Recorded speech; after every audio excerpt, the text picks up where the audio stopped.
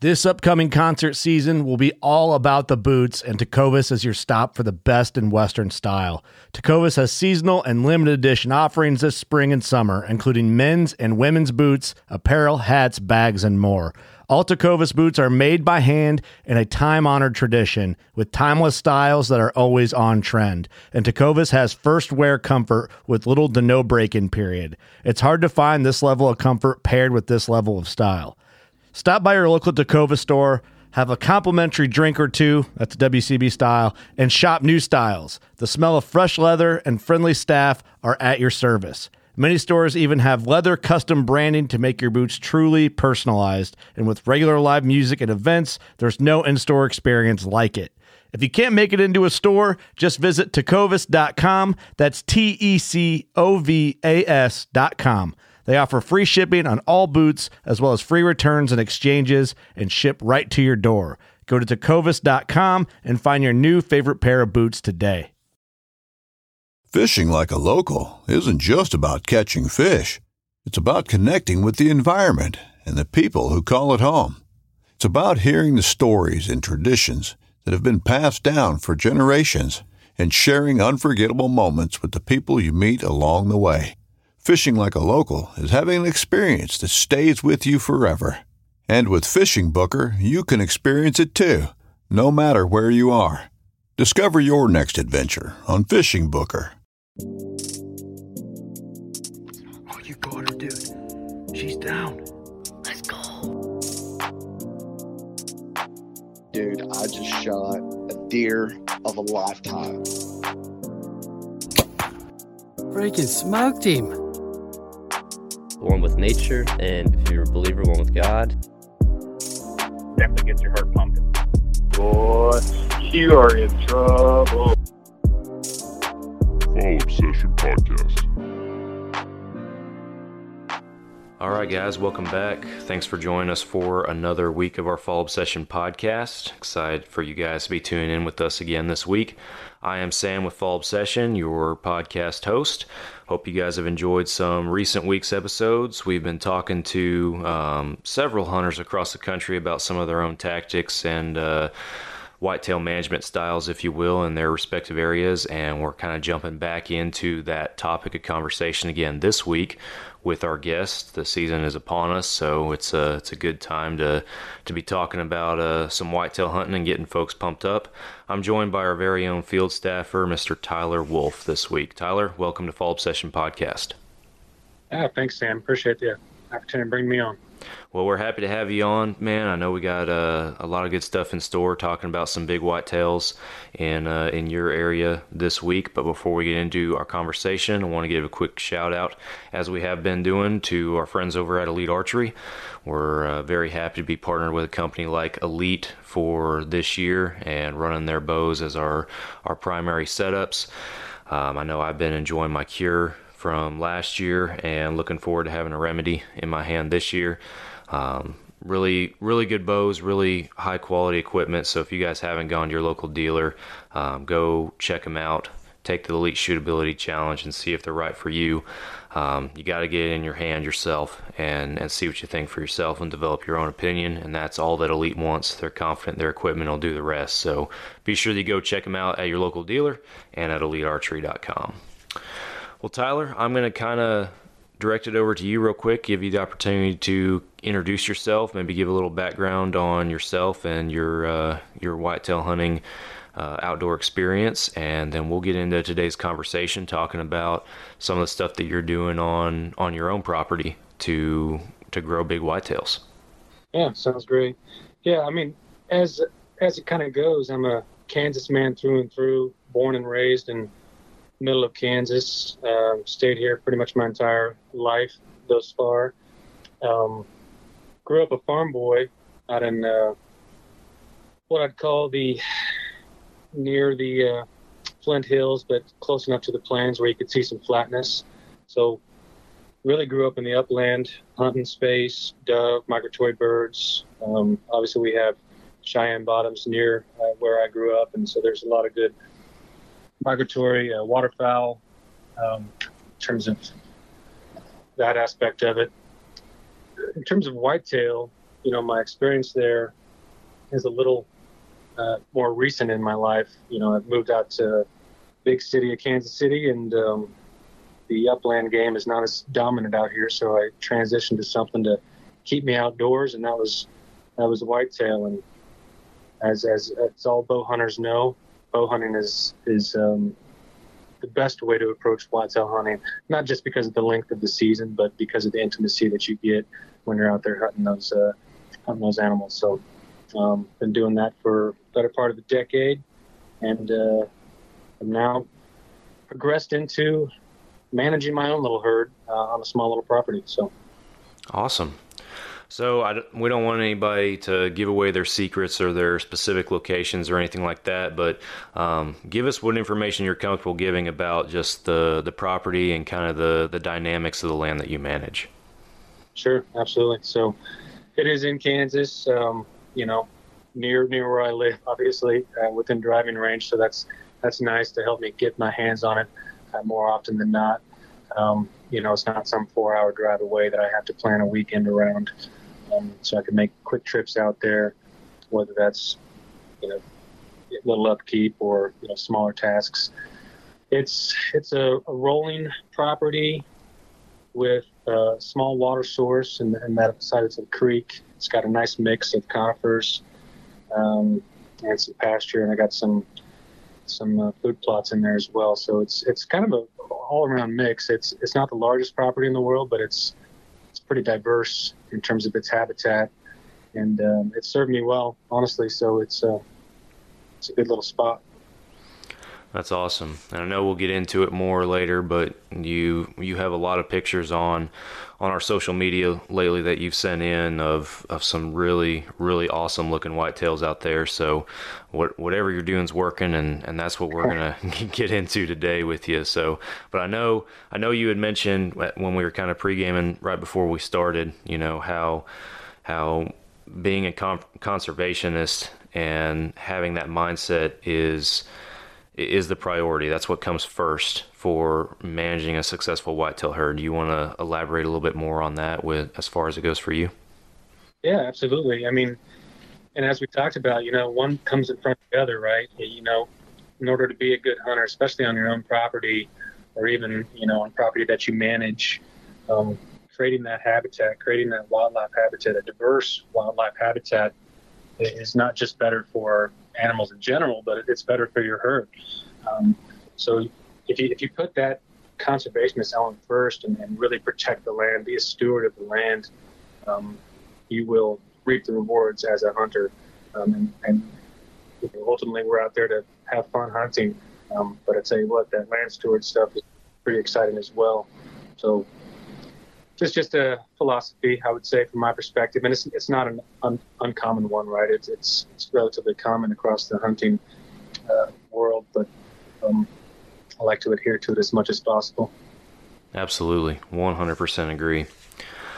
So, as I already alluded to, you have some really good genetics and some good deer that on your place that you're hunting. But where did it all start? Have you always had a good caliber of whitetail, or has it been something you've had to work with for a while now to establish?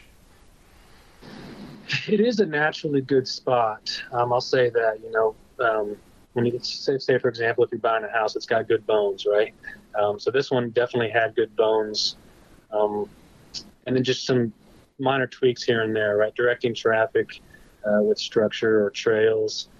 Creating nice bedding areas, creating a food source, creating, I'll call the main food source, something that they could really dig into on a regular basis, as well as the little treats, here and there to kind of guide their paths throughout your property. That just bolstered it as much as possible.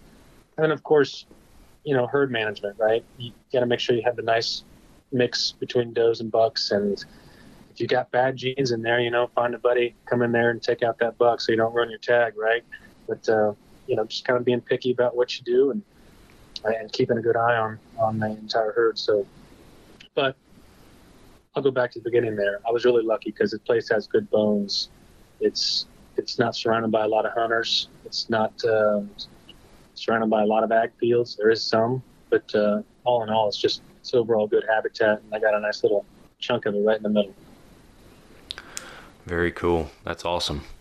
So talking a little bit more specifically about some of the stuff that you've done this year or last year, however far back you want to go, what are specific things that you try to do on your property to maintain or support the good genetics that you have, and then also just to keep the deer coming back, to keep the deer there where you want them? I'll start with the latter one. That seems to be a bit easier, and in terms of how you approach a property. I like to have a 5-year plan, and so year one is more observation, right? Maybe some low-hanging fruit in terms of improvement, whether that's small timber stand improvement, right? Clearing out some of those smaller trees, letting the sun hit the ground a little bit, create some of that natural forage for the animals so they'll frequent your spot a little bit more. Creating natural yet protected travel corridors. I've made a number of those throughout the property so that deer can traverse through while feeling secure doing it. I think that's, as we all know, deer are naturally skittish animals, right? And if you can provide them any level of security, that's going to improve their health and as well as the frequency of their visits. So security is always at the top of my mind when I'm creating whether openings or travel corridors, making sure that it's not just some opening that I'm creating. I'm giving them a nice path from A to B while feeling protected, maybe even have a back door out. So that's one of the main things that I work on. And honestly, that's the hardest thing to work on, because unless you've got a skid steer with some amazing implements, you're in there with a chainsaw or a brush cutter getting to work, and that's also one of the most rewarding parts of it. That's the first thing, in terms of low-hanging fruit, and also observations, right? I take diligent notes that first year.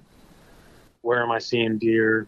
I move cameras all over the place. I run about 4 on there now, but I move them around, seeing where they're frequent, where they come in from, where they exit to, understanding what times they eat, when they don't eat, what they don't eat.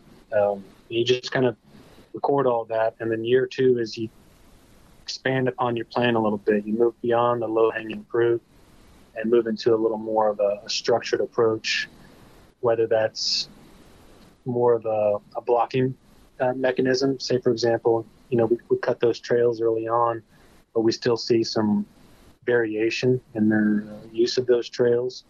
You can start putting blockers in, something as rudimentary as a barbed wire fence, to just encourage them to go one way or the other, and while maintaining security, of course. But anyways, more concrete, more substantial adjustments to the property based upon your observations in year 1. And then, of course, it's iterative at that point, right? You take a project, you implement it, you monitor the results. If the results are satisfactory or what you expected, then good. You can keep piling on to that particular element of your property. If you don't get the results you want, maybe you pull back and try something different, right? So it's a feedback loop at that point. You understand what you're trying to accomplish and put something in place and test it out and measure it. Absolutely. Very cool. So at what you mentioned your 5-year plan and everything, and you've gone through that. What stage would you consider yourself at right now? Well, I had some early iterations, so I'd say I'm probably still in year 1 observation stage at this point. I'm not trying to extend my plan too long, but I'll just say I have a vision, and I probably shouldn't call it a 5-year plan. Honestly, it's a vision of where I want the property to be. But as you know, once you get into these things and you bring outside factors such as wildlife into it, right? You never know how it's going to progress. So I'm taking some more substantial moves in terms of food plots. I'm expanding my large food plot to get a little more around forage in there. I'm carving some additional trails based upon the bedding that I've been seeing and the trees and exits that I've been seeing. But again, I'm still still keeping it relatively light at this point. I'm not clearing any tree stands, if I'll put it that way. Gotcha. So you mentioned that you're working on your food plots and everything like that. What kind of stuff specifically are you planting, and summer crops versus fall crops? What does that look like for you on your property? Yeah, I maintain 2 small to medium-sized clover plots, and I pretty much run those year-round. Right, they're established, they're frequented, and then they're good hunting spots. Honestly, I don't want to mess with those. They're just my year-round go-to clover plots. On a larger plot, I run a combination of, I'll do a grass during off seasons just to kind of build up my soil a little bit, and then in the fall I'll do a blend that is it's kind of a varied release blend that will sprout early. It has multiple different seeds within it, and they all germinate in different times to kind of give you this diverse time range of optimal food for the deer. It also maintains their attractiveness to it after the hunting season, so that once you've done major mess through the hunting season, the deer will come back and start to again enjoy your property as a food source for them. In terms of what I plant, I try everything. Like I said, I'm trying the fall release blend this year, but I've definitely tried some others. Other blends, mostly blends, because I like to have the diversity in terms of the food source, because what's palatable at one point, will not always remain that way. So soybeans, for example, right, they're going to kind of drop out of favor right around rut here in Kansas. So I stay away from those, but I will use those early in the season for good forage. So. Gotcha. Very cool. So you've been talking about, still being somewhat in that observatory stage with where you're at with your own property and your whitetail herd. I wanted to get into a little bit on just some buck to doe ratios, and kind of start that off by seeing maybe what your buck to doe ratio in your opinion is right now, because especially with smaller properties, I know that can change, that can kind of affect success year to year. It's a little bit more difficult with smaller properties. I don't know specifically how big your land is, but what can you tell us about the buck to doe ratio and how that affects hunting? That's a great question. I think it does affects the long-term viability of your genetics, especially if you want to kind of focus on a wall hanger, right? I would say for me specifically, I probably got a little heavy on the buck side, just because I'm not getting enough replication of a specific genetic type that I want to see in there. There's too much competition, or maybe too much opportunity. Yeah. Somebody else will sneak in there. But you're absolutely right. If you're too heavy on the does, obviously it's difficult to grow up a stud, right? Because you want to fill your tag every year. If you're too heavy on the bucks, you get too much diversity in terms of the gene pool. That's one of the things I'm focused on this year. In Kansas, I'm sure you guys know, you only get 1 buck tag per person per year. So I'm literally buying my wife a crossbow and say, hey, come out here and shoot this spike, because I want them out of my herd, right? So, but yeah, you have to constantly, I don't know a better way to do that other than what you got, and adjust accordingly based upon what you can find. And I'm just in a tricky spot here because of the 1 tag thing. My boys aren't into hunting yet, so I got to get them going. Yeah, I hear you. So right now, what does your property look like for shooter bucks? And again, I don't want you to give anything away you're not comfortable with, but obviously that 1 buck tag, that's all you got. And if you have multiple mature bucks on there, that I know that you got to pick and choose at that point. But yeah, right. Yeah, I think in October, maybe early November, I'll be picky and choosy. I might get less so as the season goes on. You know how that goes. But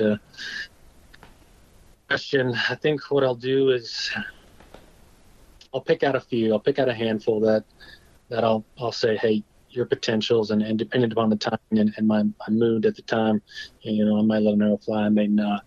I will look at potential, right? Where do I see this deer going? Are they a 3.5-year-old, a 4.5-year-old? I mean, even though a 3.5-year-old might have the best set of horns out there, I'm not sure that, he'll be at the top of my list this year, because if he's got, a couple more years of growth to where he could really reach his potential, he might fall down the list. Not saying I won't throw an arrow at him, but, definitely consider that when I'm looking at him through the scope, or not through the scope, obviously, but through the bow. Right. So when the rut rolls around, you're talking about having a more buck-heavy buck-to-doe ratio, it seems. When the rut rolls around, how does that change, or does it? It does a little bit, because obviously you have a little more travel, right? There's bucks are going to start venturing around, and where they had traveled prior to that, you never really know if they're going to show up or not. So, as you know, right, rut's about just getting your butt in the stand and staying there for as long as possible. But it's a fine balance. You're right. How do you optimize the opportunity for that shooter, the one you want, versus walking away or nearing the end of your season and still be able to fill a tag. So that's why I'll definitely have a list of 5 or so, and I'll just prioritize them, and based upon the opportunities I get, as the season progresses, I'll make that decision. But it's definitely going to be a game time decision. Yeah. Maybe some new guy shows up. You never know. Yeah, that's true. So going back a little bit just to you're talking about making that list and prioritizing your deer when you only have one buck tag yourself to work with. In your opinion, what is a shooter buck? Because different people, different places say different things. Some people say a deer with certain qualities at 4.5 could be, or you need to wait till 5.5. In your opinion, what makes a shooter buck? That's a great question. I'd like to say that any buck that puts meat on the table is a shooter for me, but that's just not the way I am. That's not the way I'm geared, and a lot of us aren't, right? Right. So if I'm looking at that and I want to maximize potential, I would say probably 4.5 would be a bare minimum for me.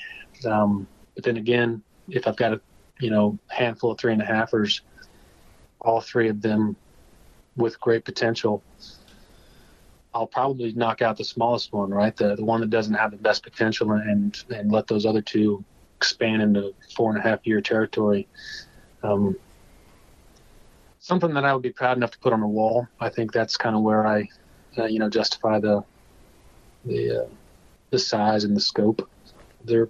But I would say 4.5 is kind of where I would draw that line. Gotcha. Yeah, and I know it comes into effect too, just where you're at and what you have. You, as you mentioned, have a very unique situation, and you have good genetics, you have good deer, and you have the ability to be able to pick and choose. Whereas some guys out there, it might be, they might not just have that option. It might be more of a meat on the table type stance, and that's not a bad stance to have. I don't want to be an advocate for shooting young or baby deer or anything like that, but there's plenty of meat hunters out there, and that's ultimately a big reason that we do this. But when you have big deer, it's nice to be able to have that true management mindset of being able to keep those genetics to the best quality they can possibly be. So yeah, absolutely. I mean, I've hunted public land, and I get it. If you see a good size 8 roll through on public, and it's hard not to say that's a shooter, right? Mm-hmm. So any memorable bucks or in particular, or hunts in particular, out on your place in recent seasons? I have a couple of bucks that are just really unique. One called Turkeyfoot, and he's actually got somebody in the genetic line out there that also has the same kind of antlers, but on the right side, it's just a little tripod of antlers. It's very interesting. It's something I've watched him grow up, and it's really interesting to see the diversity in his antlers. So that's a kind of a fun story for me. And then another one, again, another duplicate out there, but he's got this unicorn on the left side, kind of prodding off in the front, which you wouldn't think would be genetic, but sure as heck, there's a couple of them out there. One's a little bit smaller than the other one, but that little third horn coming out the front there is very interesting, and it's somebody I'd like to see on the wall someday. Let's say turkey foot and a unicorn are probably at the top of my list right now, but we'll see. We'll see how they keep expanding in terms of that antler uniqueness. What about any hunts that you've had out there, any deer you've taken in the past?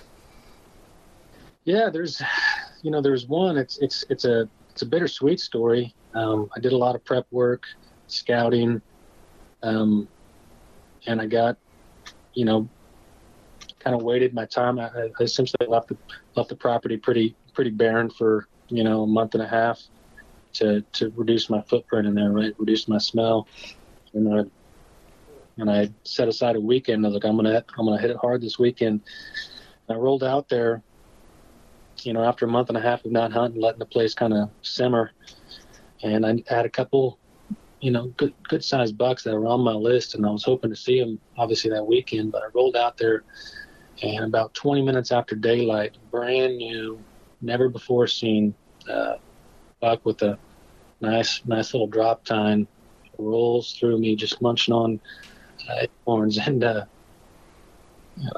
when I let it fly, and I got him, which is, again, as right, when you feel your tag, your last tag, you're kind of bittersweet there, and not to mention it was one that I had never seen before. So as we talked about earlier, right, bucks travel during the rut. This guy definitely did, and came into my spot at the wrong time.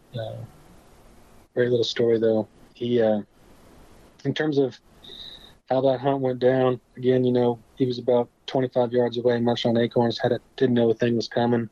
Darted him, right, good shot, right in the lungs. At least, obviously, it feels that way, right? It's in the rush of the moment. It's hard to know without a camera to go back and replay. But he ran forward about 50 yards, stopped, looked around a little bit, and then fell. And of course, I felt great, right? At that point, I'm pumping the air, and it's a great experience.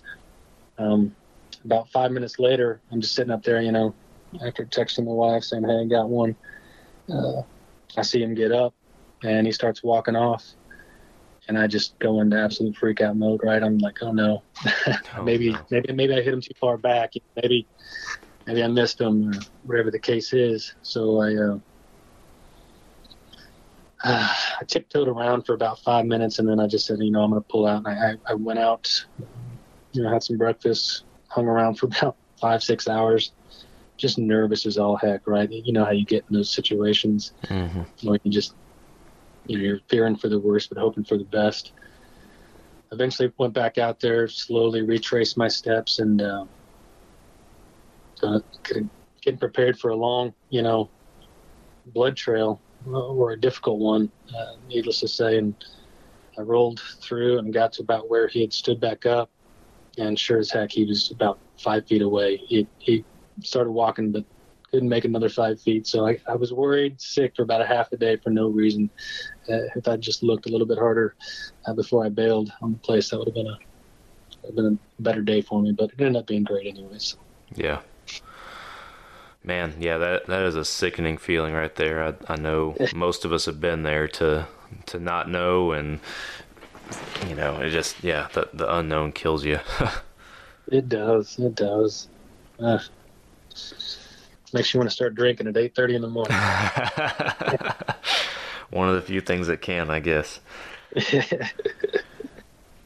Well, Tyler, I really appreciate everything that you've gone into and talked about with your unique situation out there in Kansas. A really cool property that you're doing good things with and managing some good deer. So, been happy hearing about that and some of the stuff that you're doing out there. One other thing I wanted to hit on, though, kind of related, kind of going to a little bit different topic.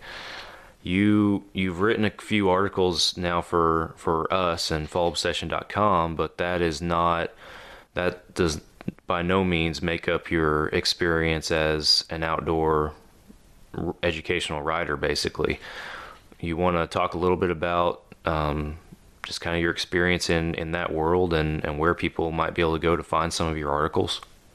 Yeah, absolutely. Thanks for bringing that up. It's not my day job, obviously. I work in the business world, and so obviously I'm a passionate outdoors writer or passionate outdoorsman that loves to share it with others as well as my other talents. And one of those talents, obviously, being writing. And so difficult to get started, obviously, in that space, especially if you don't have any experience being an outdoors writer. But I was able to get in a few spots. I think my first article was published at bowhunting.com. Brody Swisher reached out and gave me a chance. Wrote a couple articles on spec, and he took some and posted them. And then obviously we expanded it and now written some for Fall Obsession. So it's a rewarding experience because, as much as we know as hunters, when you really put it down on paper, it shows you the lack of in-depth understanding of the different elements that are involved in the outdoor world. So it's really broadened my horizons on that sense, and I hope through my writing I was able to do that for others as well. So it's been rewarding for me, that's for sure. That's awesome. Well, again, we definitely appreciate you writing for Fall Obsession in that capacity, and having we're proud to have some of your articles on our website. They're top notch. They're very well written, obviously, with the experience and where you've been writing for before and everything. So a couple that our folks can go check out that I know are on there. You did write one back in May or sent it to us on approaching a recreational land purchase. That is on our website, fallobsession.com. And then you also wrote one for us as it's relevant to turkey hunting, and kind of talking about some turkey hunting numbers and results from this previous spring season. So both of those are great articles that I encourage you guys to go check out. And you're also working on kind of a collaboration, my understanding is, with some of our other staffers on just whitetail hunting in the Midwest, and I'm looking forward to see where that goes. So yeah, it should be a very good educational piece. I think there's a lot of good information, a lot of broad diversity of hunters, right, that are going to be contributing to this one. So heck yeah, I'm looking forward to reading it. Well, man, before I cut you loose, this is your first time joining us on our Fall Obsession podcast, and we got a couple questions that we like to hit our first time guests with, if you're good to do that before we hang it up. Absolutely. So the first one is, what is your favorite or most memorable hunting memory? And tell us a little bit about it. Well, this is going to be old school here, but like I said, I grew up upland hunting out in central Kansas, and my brother and I didn't have shotguns at the time. All we had was BB guns, but through those BB guns and a combined effort, we were able to snag a dove out of a tree, which I don't know if it was luck or what, but that was a fun time for both of us little boys out there, just sitting in the grass, pumping those BB guns over and over and over. Just we probably threw 30 BBs at that thing, but That's awesome. All right, next question. Everybody has a bucket list. There's always sometimes the same, sometimes different things on different folks' bucket list, but what is your top bucket list hunt that you have not gotten to do yet? I think the one that I'm looking forward to the most, and I'm actually trying to work on it now, which is a Canada black bear hunt. Just because I think they're gorgeous animals, and I'd actually written a couple articles on those black bears. I think they would be something amazing to have, on my resume, my hunting resume. So yeah, I'm sure there's better ones, bigger and better ones, but that's the one that's at the front of my mind right now. That's awesome. That would be an incredible experience for sure. Yeah. All right, third and final question, and then we'll wrap it up. I'm going to ask this as it's relevant to me, because this year is my my first year managing being a part of the management, I guess I should say. Myself and our media production manager, Nick, are both on the piece, but being part of the management on a brand new property, our first year hunting it, it's anybody's first year hunting it. It's raw land. If you have one big piece of advice to give to somebody who is just starting out to manage a new property, what would that piece of advice be? The major one, which is one I kind of touched on earlier, is to know when to leave it alone. Change might look better to us, but it looks different to the deer, right? So be careful in what you do. Observe before you move, I guess would be my big piece of advice. Make sure that first year is just taking lots of notes, taking lots of pictures, videos, observing what you can, and then develop a plan and keep those changes small until you have a good understanding of what the effect is going to be. That'd be my advice. Excellent. Much appreciated. Well, man, thank you for coming on the podcast this week and joining us. I've enjoyed talking to you, and like I said earlier, hearing about the good stuff you're doing up there in Kansas. Thanks for coming on. Likewise. Thanks for having me. Happy to have you. Guys, thank y'all for listening. Appreciate everybody tuning in. If you have not already, hit that follow and subscribe button on whatever podcast app you are listening to this podcast on. We are on all major podcast platforms, and we are launching a new episode every single week on Monday mornings. So be sure you got your notifications turned on. That way you get notified every time we drop a new one. FallObsession.com is our hub. That's our website where you guys can go to find all of our content, the educational articles, and plenty of those, not just from Tyler, but from all of our staff that we mentioned earlier on there, as well as wild game recipes, video series, product and gear reviews, endorsements, that kind of stuff, and a lot more. So be sure you go to FallObsession.com and check all that out. Our podcast page on that website also has a form on it that you guys can fill out if you want to send us some feedback on our podcast. We much appreciate it. Or if you are interested in being a part of our podcast, either as a guest or a partner, be sure that you reach out to us through that page as well. And then finally, Facebook, Instagram, Twitter, those are the socials. Go like and follow and subscribe to our YouTube channel as well. We got daily new content on all of those pages relative to hunting in the outdoors and our experiences and some stuff that should be relevant to you guys as well. So go check us out. Tyler, thanks again, man. Thanks, Sam. Appreciate it. Yes, sir. All right, guys. Thank y'all for listening, and we will be back with y'all again next week for another Fall Obsession podcast episode. We'll catch y'all then.